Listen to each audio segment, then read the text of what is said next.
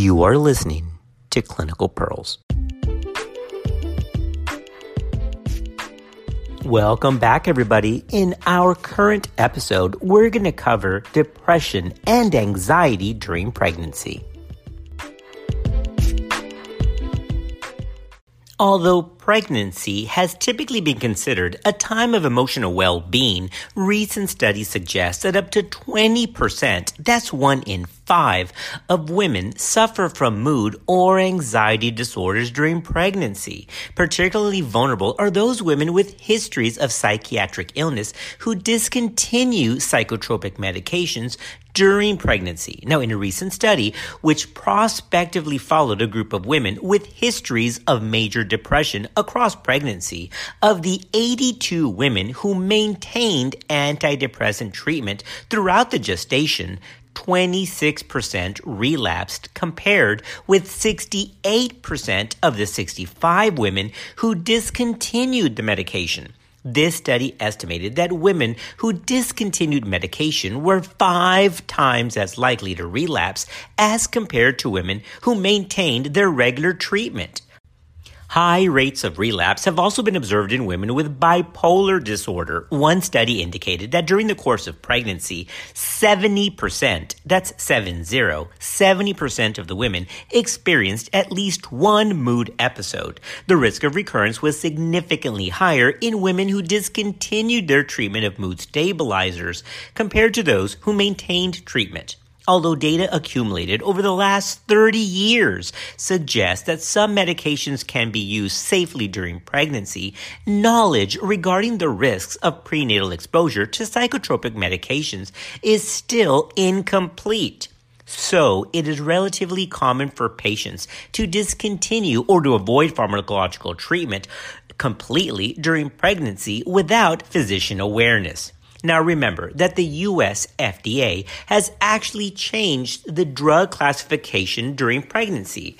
Traditionally, the 5 risk categories of medications in pregnancy were A, B, C, D, and the letter X.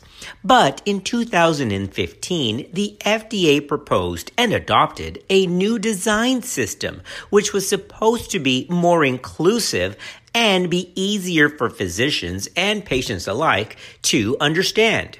Now, companies will be required to remove the pregnancy letter categories from the labeling of all prescription drugs and have now moved over to this new pregnancy and lactation labeling rule. Decisions regarding the initiation or maintenance of treatment during pregnancy has to reflect an understanding of the risks associated with fetal exposure to that med, as well as the risks with untreated psychiatric illness in the mother. Psychiatric illness in the mother is not a benign event and may cause significant morbidity for both the mother and her child. So, discontinuing or withholding medication during pregnancy is not always the safest option. Remember that depression and anxiety during pregnancy have been associated with a variety of adverse pregnancy outcomes. Women who suffer from psychiatric illness during pregnancy are less likely to receive adequate prenatal care and are more likely to have risk-taking behavior like alcohol, tobacco, or other substances known to adversely affect pregnancy outcome. Several studies have described low birth weight and fetal growth restriction in children born to depressed mothers. Preterm delivery is another potential pregnancy complication among women experiencing distress during pregnancy. Pregnancy complications related to maternal depression and anxiety in late pregnancy have also been described, including an increased risk of having preeclampsia, operative delivery, and even infant admission to a special care nursery for a variety of conditions, including respiratory distress syndrome, hypoglycemia, and prematurity. These data underscore the need to perform a thorough risk and benefit analysis of all pregnant women with psychiatric illnesses, including evaluating the impact of untreated illness on the child as well as the mother, and balance that with the risks of using the medication during pregnancy. Another day is here, and you're ready for it. What to wear? Check. Breakfast, lunch, and dinner? Check. Planning for what's next and how to save for it? That's where Bank of America can help. For your financial to-dos, Bank of America has experts ready to help get you closer to your goals. Get started at one of our local financial centers or 24/7 in our mobile banking app. Find a location near you at bankofamerica.com/talktous. What would you like the power to do? Mobile banking requires downloading the app and is only available for select devices. Message and data rates may apply. Bank of America N.A., member FDIC. All right, well, now let's cover the big fear of physicians and patients regarding these medications, and that's the risk of potential teratogenicity. But you have to remember that the baseline incidence of major congenital malformations in the U.S. is around 2 to 4%. Now, during the earliest stages of pregnancy, formation of major organ systems takes place and is complete by the first 12 weeks after conception, or 14 weeks from the last menstrual period. So, discussion around risks of exposure during pregnancy can be broken down by the timing of exposure or trimester, with particular vigilance around the first trimester. Now remember that a teratogen is defined as any agent that interferes with the in utero development process and produce some type of organ malformation or dysfunction.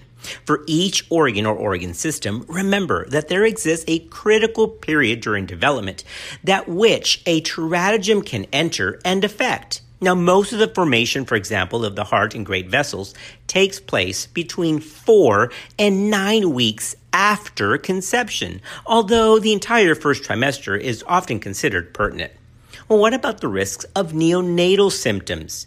Well, neonatal toxicity, or the perinatal syndrome called withdrawal syndrome, refers to a spectrum of both physical and behavioral symptoms observed in the acute neonatal period that can be attributed to drug exposure at or near time of delivery.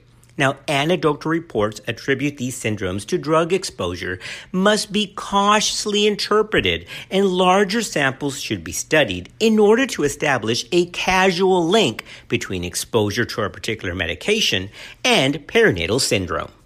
Okay, let's keep moving and focus on some specific drug categories in pregnancy. Let's start with typical antidepressants. Of all the antidepressants, fluoxetine, or Prozac, is the best characterized antidepressant. Data collected from over 2,500 cases indicate no increase in the risk of major congenital malformations in Prozac-exposed infants. One prospective study with first trimester exposure to this SSRI did not demonstrate an increased risk of organ malformation. Now, several meta-analyses combining studies with exposure to SSRI do not demonstrate an increased risk of congenital malformations. However, there is an exception. And that exception is Paxil. There's been particular controversy around paroxetine use in pregnancy, as past reports have suggested that first trimester exposure to this medication is associated with increased risk of cardiac defects, including atrial and ventricular septal defect. Other published studies actually have not demonstrated an increased teratogenicity of paroxetine. So, independently conducted meta-analysis of available data sets have consistently found a lack of association between paroxetine exposure and cardiovascular malformations. Even so, these findings prompted the FDA to change the category labeling of paroxetine from the original letter of C to D when that letter classification system was still in effect. Okay, we have to pause here for a moment and talk about something specific to SSRIs. Several recent studies have suggested that exposure to SSRIs near the time of delivery may be associated with poor perinatal outcomes. Attention has focused on a range of transient neonatal distress syndromes known as the SSRI withdrawal that seems to affect up to 25% of babies exposed to this type of antidepressant during late pregnancy. Now, the most common symptoms includes newborn tremor, restlessness, increased muscle tone, and increased crying. However, here's a clinical pearl. Reassuringly, these syndromes appear to be relatively benign and short-lived, resolving within 1 to 4 days after birth without any specific medical intervention. But based on those initial reports, many women were advised to taper or discontinue treatment with SSRIs prior to delivery. But here's your clinical pearl. This strategy has not been shown to change neonatal outcome. Importantly, neonatal effects have been reported with both untreated mood and anxiety disorders, as well as with those treated with medication, and limited studies have adequately teased out these variables. Additionally, the fear is that tapering down the medication or discontinuing SSRIs at late gestation sets the mother up for postnatal depression exacerbation. Another concern has been that maternal SSRI use can be associated with a higher than expected number of cases of persistent pulmonary hypertension of the newborn. Now, in one report, the use of SSRI medication after 20th week of gestation was significantly associated with a 6-fold greater risk of persistent pulmonary hypertension of the newborn. Now, since the initial report on this topic, 3 studies have found no association between antidepressant use during pregnancy and newborn persistent pulmonary hypertension. And one study actually showed a much lower risk than the 1% originally reported. So, what do we do with that information? Well, these findings taken together brings into question whether there is an association at all and suggests that if there is a risk of persistent newborn pulmonary hypertension, it is much lower than the reported risk in the original 2006 report. So in brief, if the mother's doing well on SSRI medication, keep her on it, and there's no indication that needing to reduce the medication has to occur. All right, team, let's keep moving. Let's focus now on TCAs. 3 prospective and more than 10 retrospective studies have studied exposure of fetuses in the first trimester to TCAs. And when evaluated on an individual basis, and even when the results are pooled together, there do not seem to be a significant association between fetal exposure to TCAs and the risk of any major congenital anomaly. So that's good news. Well, what about bupropion? Well, bupropion may be an option for women who have not responded to fluoxetine or a TCA, and data thus far have not indicated an increased risk of malformations associated with bupropion during pregnancy. Again, so that's reassuring. A retrospective cohort study including over 1,200 infants exposed to this medication during the first trimester did not reveal an increased risk of malformations in the bupropion exposed group. So, once again, that's reassuring. But what about MAOIs? Well, scant information is available regarding the reproductive safety of monoamine oxidase inhibitors.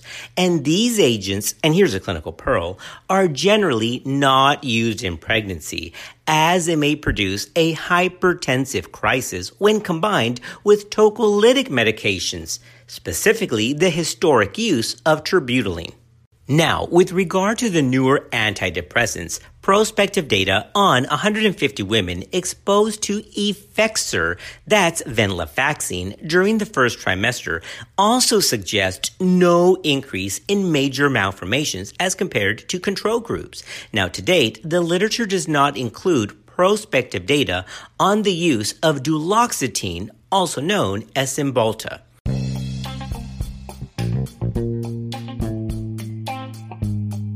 We're thankful to have you guys as part of our OBGYN podcast family. Thanks for listening to our episode, and we'll see you next time on Clinical Pearls.